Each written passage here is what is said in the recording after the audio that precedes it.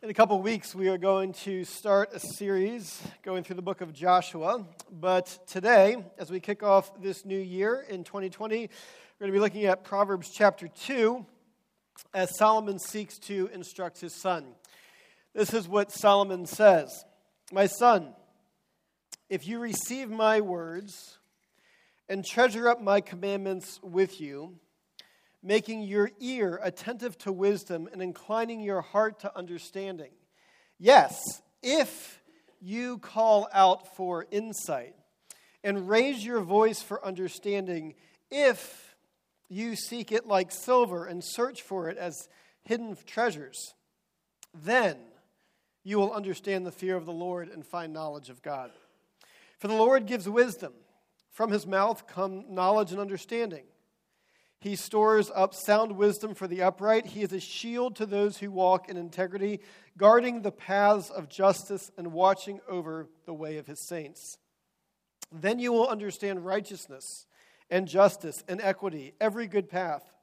For wisdom will come into your heart, and knowledge will be pleasant to your soul. Discretion will watch over you. Understanding will guard you, delivering you from the way of evil, from men of perverted speech, who forsake the paths of uprightness to walk in the ways of darkness, who rejoice in doing evil and delight in the perverseness of evil, men whose paths are crooked and who are devious in their ways.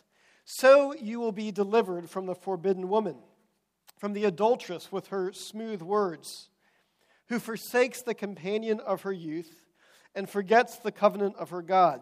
For her house sinks down to death, and her paths to the departed. None who go to her come back, nor do they regain the paths of life. So you will walk in the way of the good, and keep to the paths of the righteous.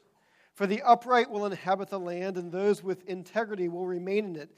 But the wicked will be cut off from the land, and the treacherous will be rooted out of it." Let's pray for God's blessing on his word. Father, your word teaches that through the proclamation of your word, your Spirit attends to it, empowers it, and transforms it and changes it in our hearts and in our lives. And so, Father, we do pray this day that you would send your Spirit to accompany your word, that we would be changed and shaped by it. So, Lord, that we would seek you above all else, and that in seeking you, Lord, we would find wisdom. We pray this in your Son's name. Amen. Well, we have embarked on a new year. 2020 is upon us, and it promises to be an interesting and challenging year with a lot of changes up ahead. As a pastor, election years are always very interesting. Particularly for those that are pastors in the greater DC metro region, we all kind of recognize that these are particularly interesting cycles. And as senior pastor of Cornerstone, this will now be my third presidential election cycle, my fourth on staff, and my sixth as a member of Cornerstone. And so as we enter into this year, my calling and commitment is to the Word of God and to proclaim the one true hope that we have in Jesus Christ. And election years are always particularly unsettling. If you think through the last several elections and in the ways that the name of Christ has been used, what it means to be Christian, how Christians are portrayed, what it means to be a follower of Jesus. The last election cycles between Clinton and Trump, Obama and Romney, Obama and McCain, Bush and Kerry, Bush and Gore, and the one before that. Those are all the ones that have been connected with at Cornerstone. And what's particularly unsettling is how the name of Christ is used, how it is abused, how it is manipulated, how it is maligned, and how it is distorted international media and by our politicians and by all kinds of other people. And there hasn't been an election cycle yet where from this pulpit, where there has been biblical exposition, as well as from other pulpits in our community and around the DC metro region, where there is solid biblical exposition which is interpreted wrongly as a political endorsement of one kind or another. And so as we enter into a challenging year and a fascinating year, the Word of God is very clear on how we are to approach changing times and indeed how we are to prepare for changing times. And the answer is not complicated, but it is very simple. The charge of Scripture for us is this, is to seek wisdom. Now, seeking wisdom is not a given. This passage encourages us to seek wisdom in many times in many different ways, but it begins noting the conditional nature of seeking wisdom. It starts off in verse 1 saying, "My son," Solomon talking to his son, "if you receive my words and treasure up my commandments with you," he's saying, it's not a given. But if you are one who is going to listen and wants to listen, if you are one who wants to incline your heart towards understanding, if you are one who will call out for insight and raise your voice for understanding, that means that you say, you know what, I don't understand everything. There is a broader perspective beyond myself. I'm actually interested in growing in knowledge because I am concerned about the truth and concerned about the nature of truth. And so Solomon says, if you call out for wisdom, if you call out for insight, if you receive it, if you seek it like silver, if you search for it as hidden treasure. Notice how he is describing what it means to pursue wisdom and what it means to seek it. It's not a given, but it's something that we devote ourselves to in a way that we need to seek wisdom and pursue it and be on a quest for wisdom that is consistent, that is insistent, and that is persistent. Wisdom is a gift that God gives. It is also a virtue to be cultivated. And the chapter before would inform us that the fear of the Lord is the beginning of knowledge, that it is the foundation of wisdom. Wisdom is not automatic. And you never become wise by drifting. And you never become wise by just simply going through life and by bouncing through life's experiences. And you never become wise through complacency. Ray Ortland, another pastor reflecting on this, gave this observation. He said, you do not need to hate Jesus to waste your life. You only need to be okay with how you are. You don't need to hate Jesus to waste your life. You only need to be okay with how you are. You only need to settle into complacency.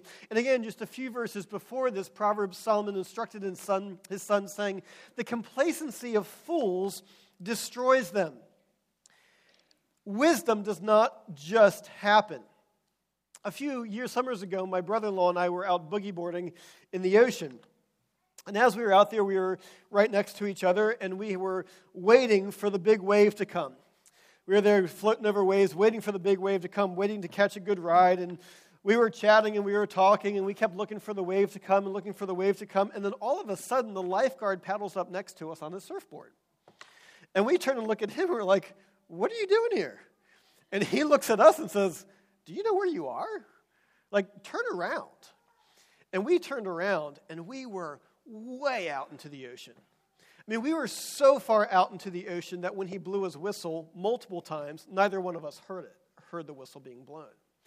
What happened? Did we intend to be adrift at sea? By no means. What happened is that we were there, we weren't particularly paying attention. There were winds that were blowing, there were currents that were carrying, and before we knew it, we were sent way out to sea, far beyond anywhere that we would imagine that we would be, anywhere that we had hoped to be. What's the implication of this for the Christian life? It is simply this. No one gets married intending to divorce. No one takes a job intending to get fired. No one becomes a Christian planning to forsake their relationship with Jesus Christ. Drift happens. Foolishness happens. Compromise and complacency happens. Wisdom does not. In fact, it is something that Proverbs is telling us needs to be sought after. Now, he begins by describing this as this conditional statement, that there is a cause and there is an effect as we seek wisdom. That we need to pursue it. And that if we seek it, then certain things are going to occur. We begin to see this here in verses 5 and 9. He says, if you seek it, if you search for it like silver, then you will understand the fear of the Lord and find the knowledge of God. Then you will understand righteousness and justice and equity and every good path. For wisdom will come into your heart, and knowledge will be pleasant to your soul. Now, oftentimes people read Scripture, but especially Proverbs, incorrectly. Is that they read the Proverbs and they read them as rewards that are granted. Meaning that they're saying, if you do this, if you're a good person, God's going to bless you. He'll give you a reward. If you do this, this is going to be the reward for your obedience. But that's not how Proverbs is structured, nor how Scripture is written. Rather, it is identifying in Proverbs, as Solomon gives this wisdom, he is simply identifying there is a cause and there is an effect.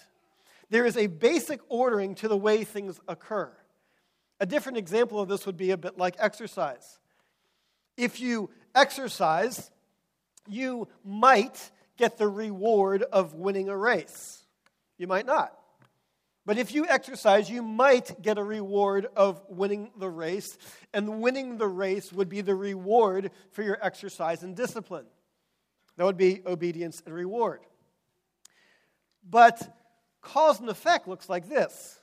If you exercise, you will be in better shape. If you exercise, you will be in better shape. That is just simply what happens. It's not a better shape. It's not a reward for what you're doing. It is a cause and an effect. It is a consequence of your actions. So unfortunately, people look at the Christian life not as a cause and effect, but they look at it as God's going to reward them if people seek to follow him. C.S. Lewis, reflecting on this, gives this observation. He says, this is what people think.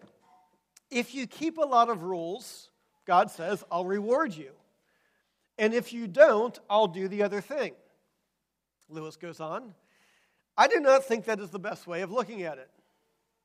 I would much rather say that every time you make a choice, you are turning the central part of you, the part of you that chooses, into something a little different from what it was before. Every time you make a decision, you change. Every time you follow an action, you shift. He goes on to say this, and taking your life as a whole, with all your innumerable choices, all your life long, you are slowly turning this central thing either into a heavenly creature or into a hellish creature. Either into a creature that is in harmony with God and with other creatures and with itself, or else into one that is in a state of war and hatred with God and with its fellow creatures and with itself. To be the one kind of creature is heaven. That is, it is joy and peace and knowledge and power. To be the other means madness, horror, idiocy, rage, impotence, and eternal loneliness. Each of us at each moment is progressing to the one state or the other state. There is a cause and an effect. Complacency happens. Wisdom does not. And with each one of these decisions, which is an expression of our character causes and shapes our conduct. Our character affects our conduct. But the opposite is also true, is that our conduct, what we do, in turn, shapes and forms our character. And the concern of Proverbs is this, is that what we do now has effects that will be with us forever and ever, world without end. So given this conditional nature of seeking wisdom, this proverb then goes on to describe the three effects of the cause of seeking wisdom. And that if you seek wisdom, there are three effects. There are three things that result. The first one is this, is that if you seek wisdom, you will find God. Verse 5 lets us know, if you seek wisdom, then you will understand the fear of the Lord and find the knowledge of God. Knowledge in Scripture is always a relational knowledge. It is always a personal knowledge. It is not abstract information. It is an interaction with the living God. And what God is promising is that if you seek me, God says, you will find me, and you will find me for all that I am worth. And you will find that I am the most precious, satisfying, comforting, and safe thing that you could ever find ever. If you seek wisdom, you will find God. The reason for this is that the two of them are interconnected. The Lord gives wisdom, and from his mouth knowledge and understanding come. Why does wisdom come from God? Because there is no other source. It comes from him. Knowledge and understanding are his. They don't come from anywhere else. And if you are pursuing wisdom, it will end up with you seeking God and knowing him and leading you to him. We, here in Southern Maryland, live in the Chesapeake Bay watershed. What this means is that when rain falls anywhere in the green area on the map, it eventually lands in the Chesapeake Bay. From areas as far west as West Virginia and Virginia, even 6 hours north into New York State. That when the water falls, that water will then travel into streams. Those streams will travel into rivers. Those rivers will eventually come into the Chesapeake Bay, and they will eventually lead into the ocean. Similarly, seeking wisdom will lead you to God. Where you begin, it will lead you to God, and it will lead you to a knowledge of God. And when you do so, when you seek wisdom and you find God, you will find that he is the one who stores up sound wisdom for the upright. He's got a whole lot more to give. He is the one who is a shield to those who walk in integrity. He protects them, and their wisdom protects them. He is the one who guards the paths of justice, and he watches over the way of his saints. God is the one who will do this. So the first thing that occurs as a consequence, as an effect, is that if you seek wisdom, you find God. The second thing that occurs is that you seek wisdom, and the proverb tells us, is that you will find the way of wisdom. You will find the path. The description throughout Proverbs is that there is the way of the wise and there is the way of the foolish. There is the way of the righteous and there is the way of the wicked. It says in verse 7, then you will understand righteousness and justice and equity in every good path. You will walk in the way of wisdom, and it will deliver you from the way of evil. There are two ways. There is not a third. There is the way of wisdom, and there is the way of evil. Then what happens next is that the proverb then gives two examples of how seeking God and seeking wisdom, as we walk in the way of wisdom, how it delivers us.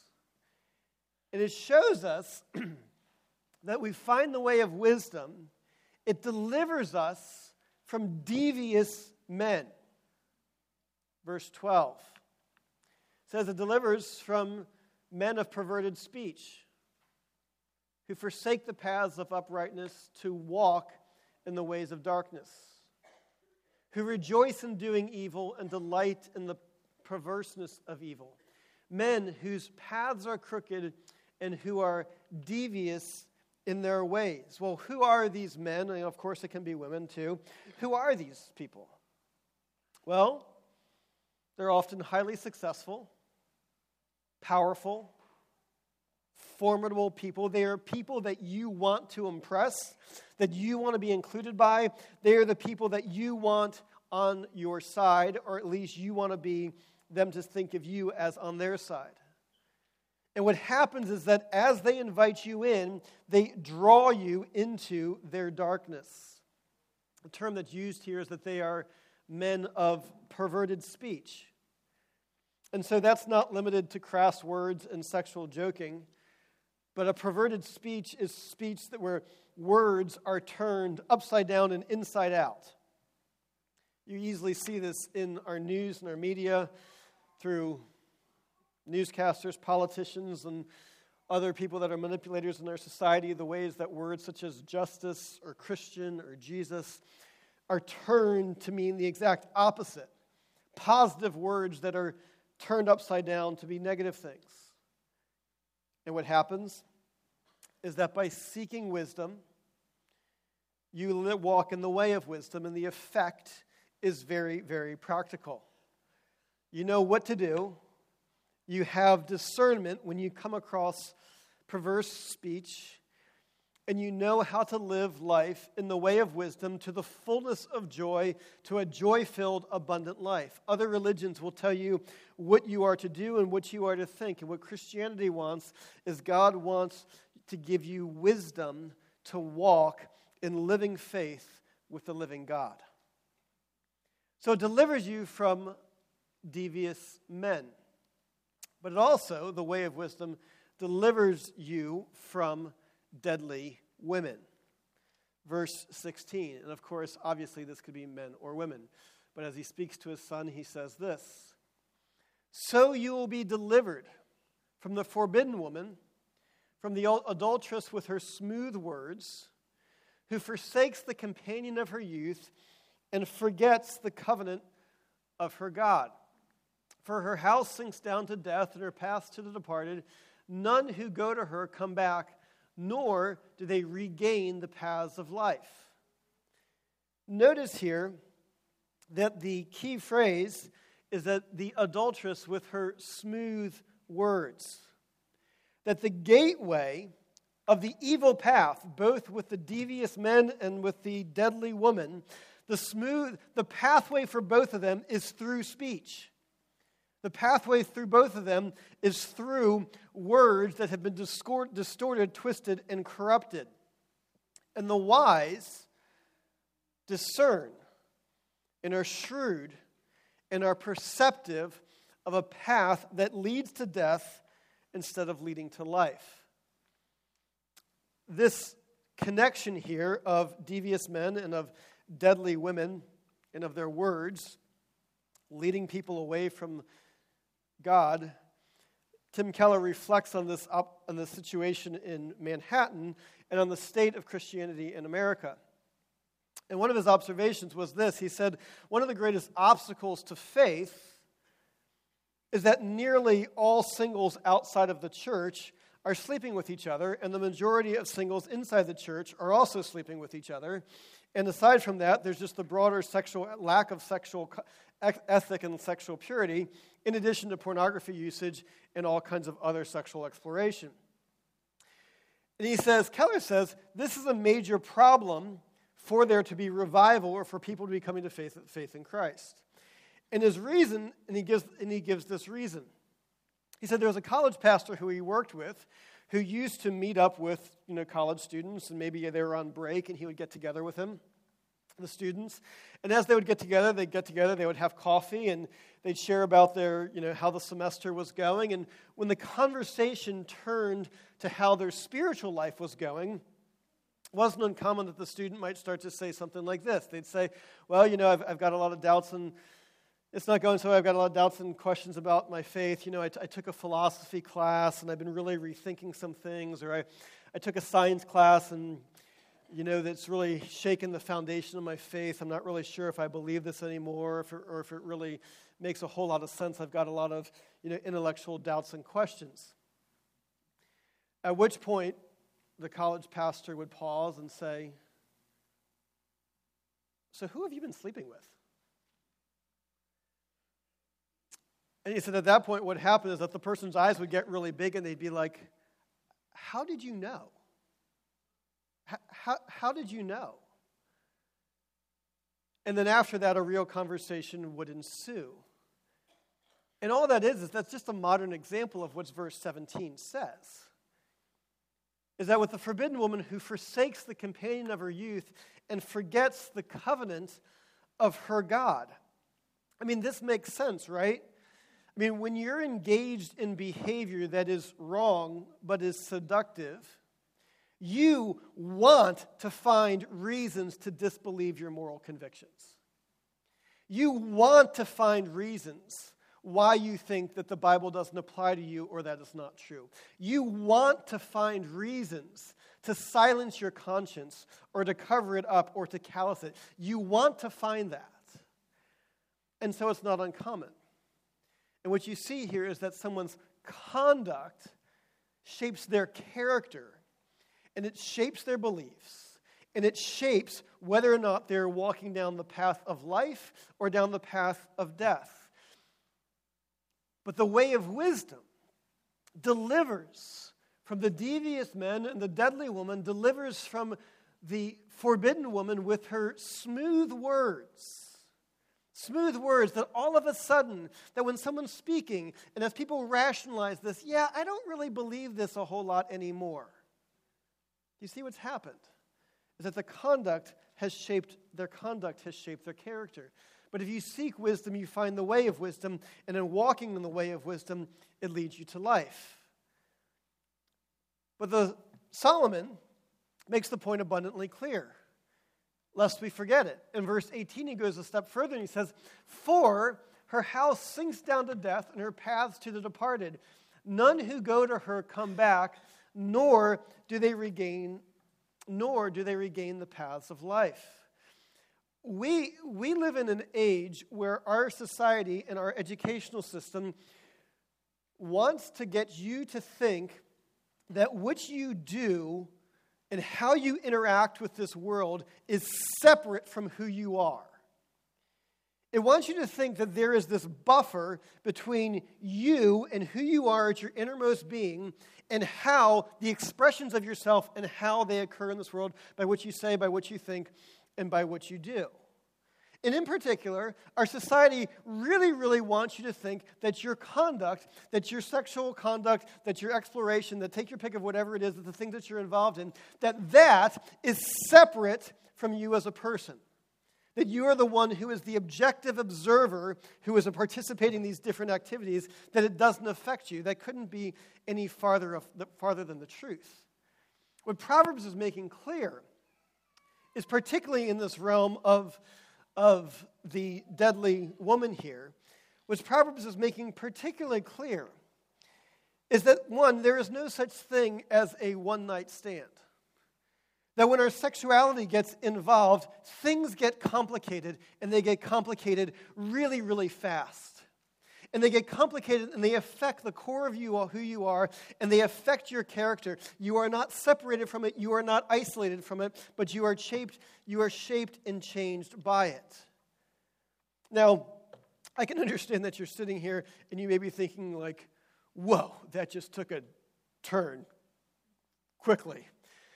But let me encourage you with this, is that for those of you who are in the bondage of sexual sin, those of you who are in the bondage of guilt and shame for things that you have done, that you have tried to justify and tried to explain away and tried to convince yourself that's good and right, for those of you who have been in or are in the bondage of pornography, and it's eating away at your soul, and it's eating away at your relationships, and it's eating away at your friendships, and it's just been distorting your outlook on the world, and you're adrift in the ocean, and you don't even realize it, or maybe you're beginning to realize it. Maybe you're beginning to realize it.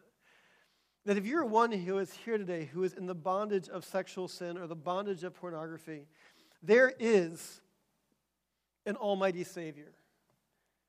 You cannot deliver you. But there is one who can.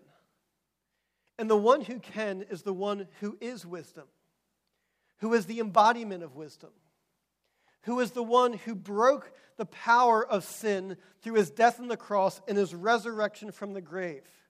And the one who is offering you a path to life, life eternal, life abundant, a path of restoration.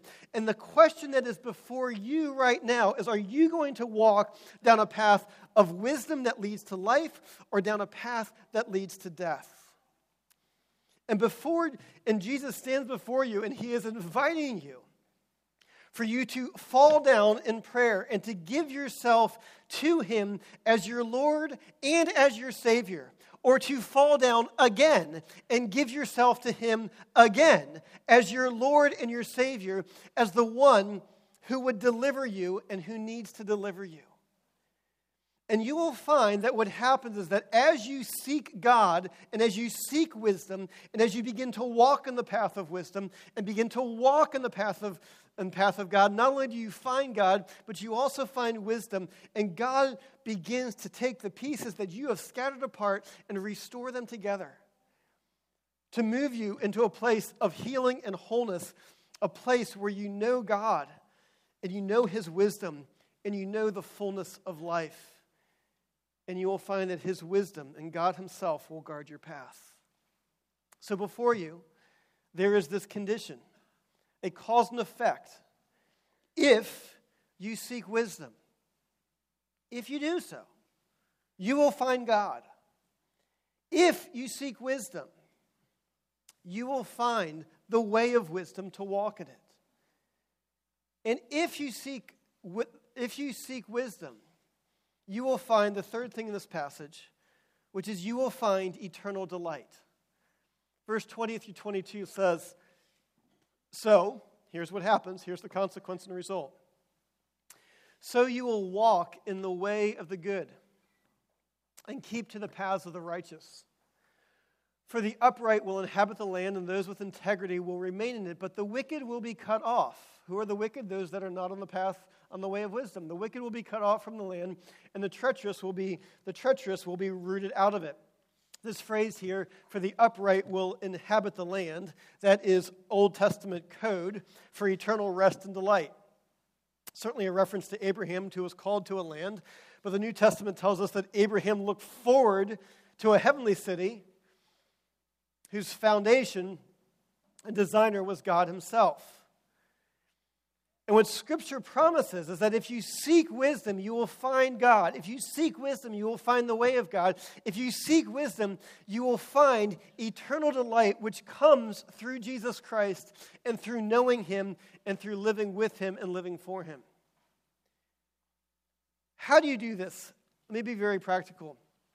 I'm going to ask you to make two decisions as we head into 2020. The first decision that I'm asking you to make is that you would commit to regularly reading Scripture. This week in our connection as it comes out, there'll be links to a couple different Bible reading plans. It's something that we've talked about before here. If you have questions about that, I'd love to help you.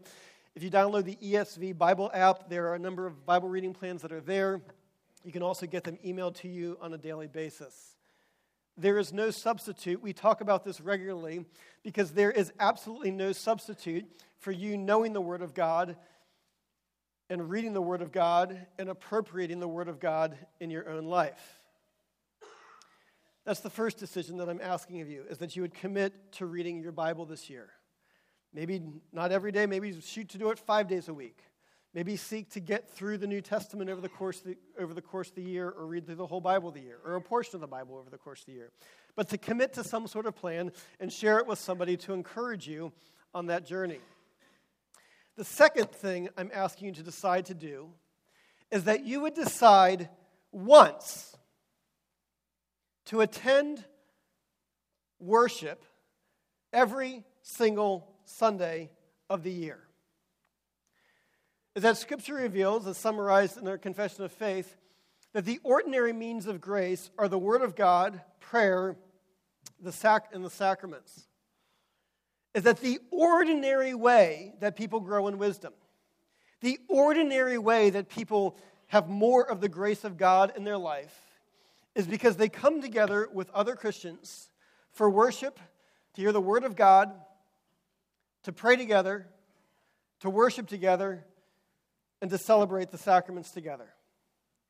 In fact, this is the single most important thing that you can decide to do this year for your spiritual growth and to walk in the way of wisdom, is to make a decision once to worship every single Sunday of this year. I say that you need to make this decision to decide once to worship every single Sunday of the year, because the reality is that you will either decide once that you are going to worship every single Sunday, or you will decide every week. And on Friday night or on Saturday night or on Sunday morning, based upon how you're feeling, based upon what's going on in your life, based upon how late you stayed up watching Netflix the night before or hanging out with your friends, based upon the weather, our Sunday attendance declines every time it rains. It's not just us, it is true of most churches in America. When it's raining, people just don't go to church. They don't stop them from going to work. They don't stop them from going to the store. But if it rains, people just don't go to church on those days. And so the decision that you have is, the reality is that you will make a decision. You will have a choice to decide once that you will be in worship every Sunday over the course of the year, or every week you'll be wrestling through this based upon how you feel and based upon and based upon what's going on at that particular moment. Complacency and drift happens. Wisdom does not. It is sought after, and it needs to be sought after. So decide once to attend worship this year. Again, notice the nature of this passage, the conditional nature of the cause and effect. If you seek wisdom, if you raise your hand for understanding, if you seek it like silver, if you hunt it out like treasure, if these things, then you will find God and find the way of wisdom and find eternal light. But don't make it an if. Don't make it an if. Call out for wisdom. Raise your voice for understanding. Seek it like silver and you will find God. Seek God and you will find Him for all that He is worth. Yeah, 2020 is going to be an interesting year and a challenging year. But seek wisdom and find God. Seek God and find wisdom. Let's pray together. Father, you are the source of all truth. You are light, and in you there is no darkness. And indeed, in every moment we are being shaped by the decisions that we make, for those decisions either lead towards you or lead away from you. So, Father, I pray that by your Spirit you would work in us, that we would be a people who seek wisdom, who seek you, and that you would grow us in wisdom so that we would walk in the way of wisdom, so that we would experience the eternal delight that begins now of knowing you, of seeking you, and living for you and living with you. Lord, thank you that you are truth. Father, I do pray for my friends here, who, particularly for those who are stuck in some sort of bondage because they have walked down the path of evil. And Father, I do pray for your Spirit to grab hold of them, that they would not run from you, but that they would turn to you. And in turning to you, they would experience deliverance and freedom from knowing you. We pray this in your Son's name. Amen.